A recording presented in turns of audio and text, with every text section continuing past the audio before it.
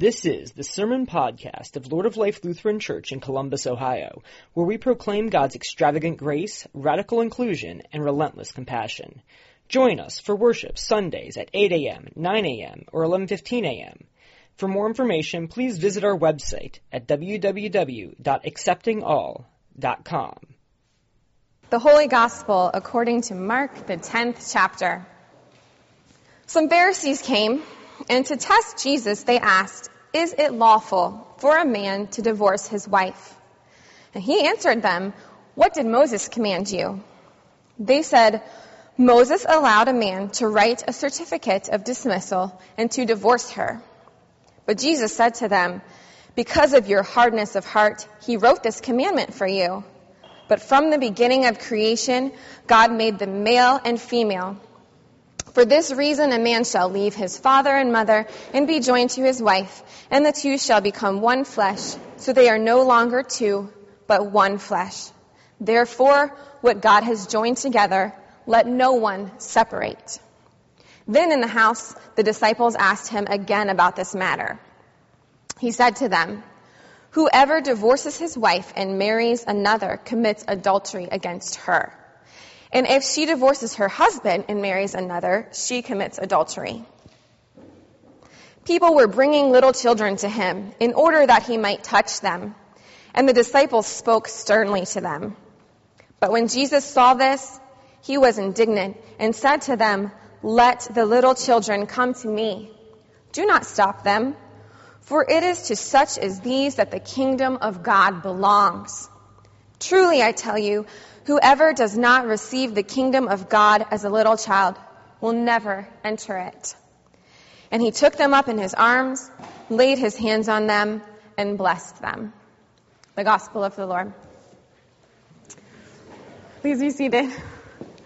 I'm going to get all crazy on you. I'm going to cross the Lutheran preaching boundaries. I'm going to come up here. I need to be part of you.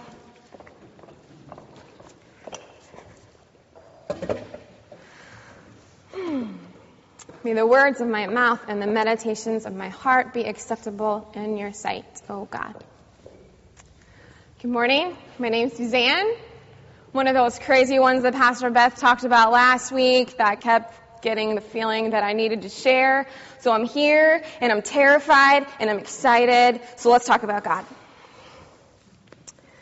So here we are, reading heavy stuff about creation and divorce and the place of children in the context of faith. And trust me when I say, my head was spinning when I realized these were the texts that I got to preach on. Our sermon series is called Vitally Connected, and yet I'm reading about divorce and pushing children away. All this while being on a post-gathering high where unity and togetherness were a constant theme. If you have been to any type of Christian gathering, you probably know what I'm talking about here. For days, you're surrounded in this little cocoon of safety. You're with fellow believers, searching, encouraging, and challenging each other. Everyone has the same purpose, trying to grow in our relationships with God and make the world a better place. This particular gathering was different than any gathering I've attended, though. Called Why Christian, this conference in Minneapolis was not so focused on our personal relationship with God, but with confronting issues as a people of God. Women from different racial backgrounds, socioeconomic status, gender preference, and identities told their story and answered the question, why Christian? In a world where Christianity is so often associated with violence and war, exclusion, racism, sexism, anti-LGBT, and many other hypocritical judgments in general, why do we claim to be Christian? And in answering these questions, we were challenged to a spirit of defiance, defying the wrongs that have somehow become a norm in our society and working towards a better world. And where does this start?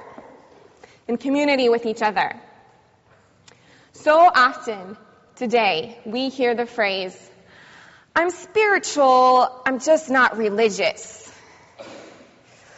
Nadia Boltz-Weber, a pastor at the House for All Sinners and Saints in Denver, Colorado, and one of the organizers of the Why Christian Conference, challenged us to be more religious than spiritual. Nowadays, when people speak of spirituality, it typically refers to something very individual. My personal relationship with God and Jesus and the steps and things I do in that relationship.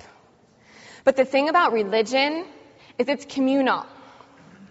Nadia said it is to be human in the midst of humans.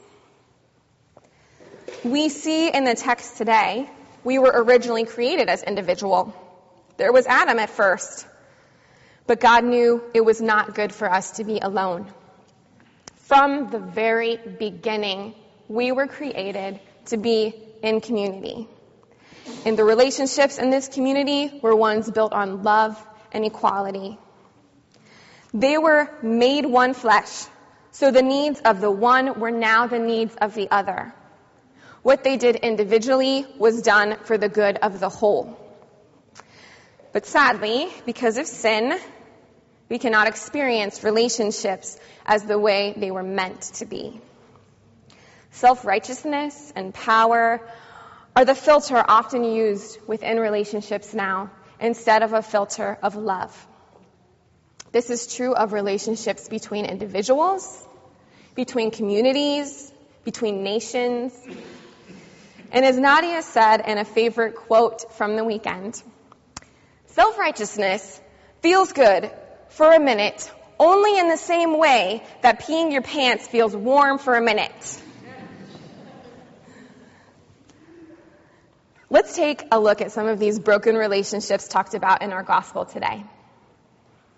Our reading is divided into two very different focuses, divorce and children. So divorce. It's an incredibly personal topic for everyone. All of us have been infected some way by divorce. It's sometimes unavoidable. It sometimes is the healthiest thing to do, but it is always painful. By definition, divorce is to separate or disassociate from something. Yuck. The total opposite of what community we were made to be in. Now, in the first verses of this chapter in our gospel that we didn't read, states that Jesus left where he was, and he went into the region of Judea and crossed the Jordan. Now, scholars write when specific geographic directions and locations are mentioned in the Bible, it's usually significant. The region Jesus entered was the very place that Herod Antipas ruled. This was a ruler who divorced his wife to marry his brother's wife. So when the Pharisees asked Jesus, is it lawful for a man to divorce his wife, they threw Jesus a political bomb. They're trying to sabotage Jesus politically. And then Jesus comes and turns it into a lesson on humanity and relationship. At that time, women were property. If a man divorced his wife, her family was shamed, and it was most likely she would end up a beggar or a prostitute on the street. Being property, men could divorce their wives from everything to adultery, not cooking to his standards, not staying pretty enough, or maybe he just got really tired of her. Jesus spoke of this as a hardening of their hearts, pointing back to the creation story where we were first created to be in this community. Then he goes even further. The very fact that he mentions a woman divorcing her husband, that was not heard of. It gave women a place of value in society they had never had. Jesus speaks of women in a way that acknowledges they have thoughts and feelings, not as if they are just possessions to be tossed aside. It's one of the subtle ways Jesus, and truthfully in that time it probably was not that subtle, the way he stands up for the oppressed. And then he goes on to speak about children. And while obviously not across the board, children in America are relatively privileged. They have guardians who love them and want what is best for them. But at that time, like women, children were seen and treated as property. They were among the most vulnerable, helpless, and insignificant in society. Hence the disciples rebuking them. Jesus is busy. He does not have time for this pestering. But Jesus, Savior of the outcast, lifts them up with highest esteem. He says the very kingdom of God belongs to them, and says that our faith must be as theirs if we are to enter the kingdom of God. Whoa! This is mind-blowing. It was mind-blowing then, and it's equally as mind-blowing now. I mean, we're adults. We've been through all that childhood stuff, and we came out the wiser, right? Ironically, or perhaps spirit-driven, there's a video going viral right now that deals with both children and divorce. It's of a 6-year-old girl whose parents have gotten divorced. And she's speaking her mind to her mom of the relationship between her mom and her dad. Reminder, this girl is 6 years old. And yet the video just overflows with wisdom. I really wanted to show it. It's not technologically good here. So I'm going to turn into a 6-year-old girl. I'm going to tell you everything this girl says. She's sitting on the steps of her home. And she says to her mother, "Mom, are you ready to be his friend? Try not to be that high up to be friends. I just want everything to be low. Just try your best. I don't want you and my dad to be replaced and be mean again. I want you and my dad to be placed and settled and be friends. I'm not trying to be mean. I just want everyone to be friends. And if I can be nice, I think all of us can be nice too.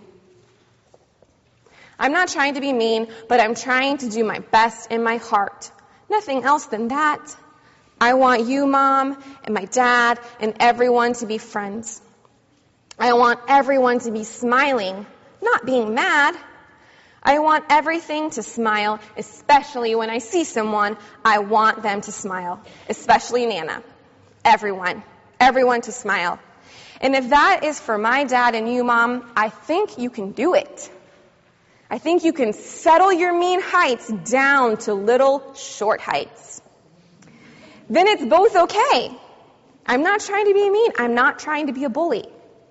I'm trying to be steady on the floor, not way down, on straight, on the middle where my heart is. My heart is something. Everyone else's heart is something too.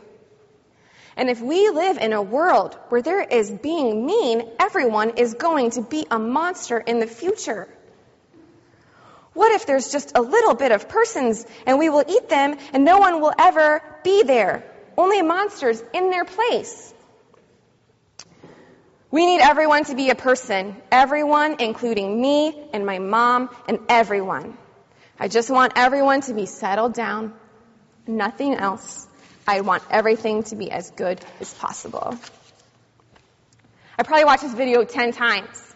I mean, wow, right? Look it up. I don't do it justice because I'm not 6 and tiny. Just look it up. This was a precious little human being coaching her parents to be kind. She's coaching the world to be kind to each other, to make each other smile, reminding us that everyone's heart is important, to look out for those in your community. At Why Christian, we heard so many stories of hurt and suffering, many at the hands of Christians. People who at one time or another were stripped of their voice, their sense of value, their human dignity. Dr. Nicole DeFlores, a theologian and professor of religious studies at the University of Virginia, joked that technically the correct answer to every question in her class is human dignity. Human dignity, or the state or quality of being worthy of honor or respect, has been abused since the first sin was committed.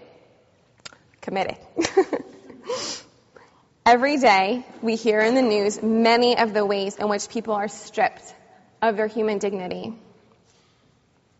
Unarmed men are shot.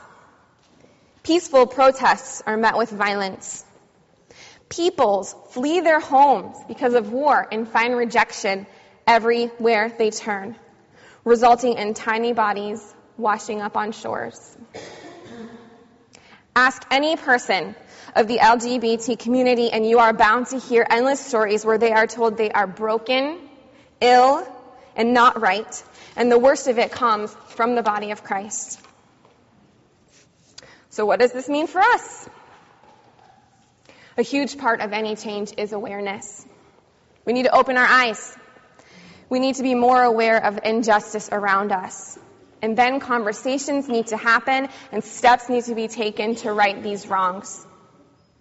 Just like we tell our children that watching someone get bullied and doing nothing about it contributes to the problem, choosing to turn a blind eye to the plight of our fellow beings is equally as harmful as the injustice itself. Dr. Nicole went as far as to say, if someone tells you that withstanding from social justice is a virtue, tell them to F off. She said the word. There was lots of colorful language. Due to the amount of press coverage and postings on social media, I'm assuming you are all aware Pope Francis visited America. He said wonderful things about caring for the environment, serving the public, guns and violence and poverty. But one of my favorite quotes was one that he spoke about human dignity. The Pope said,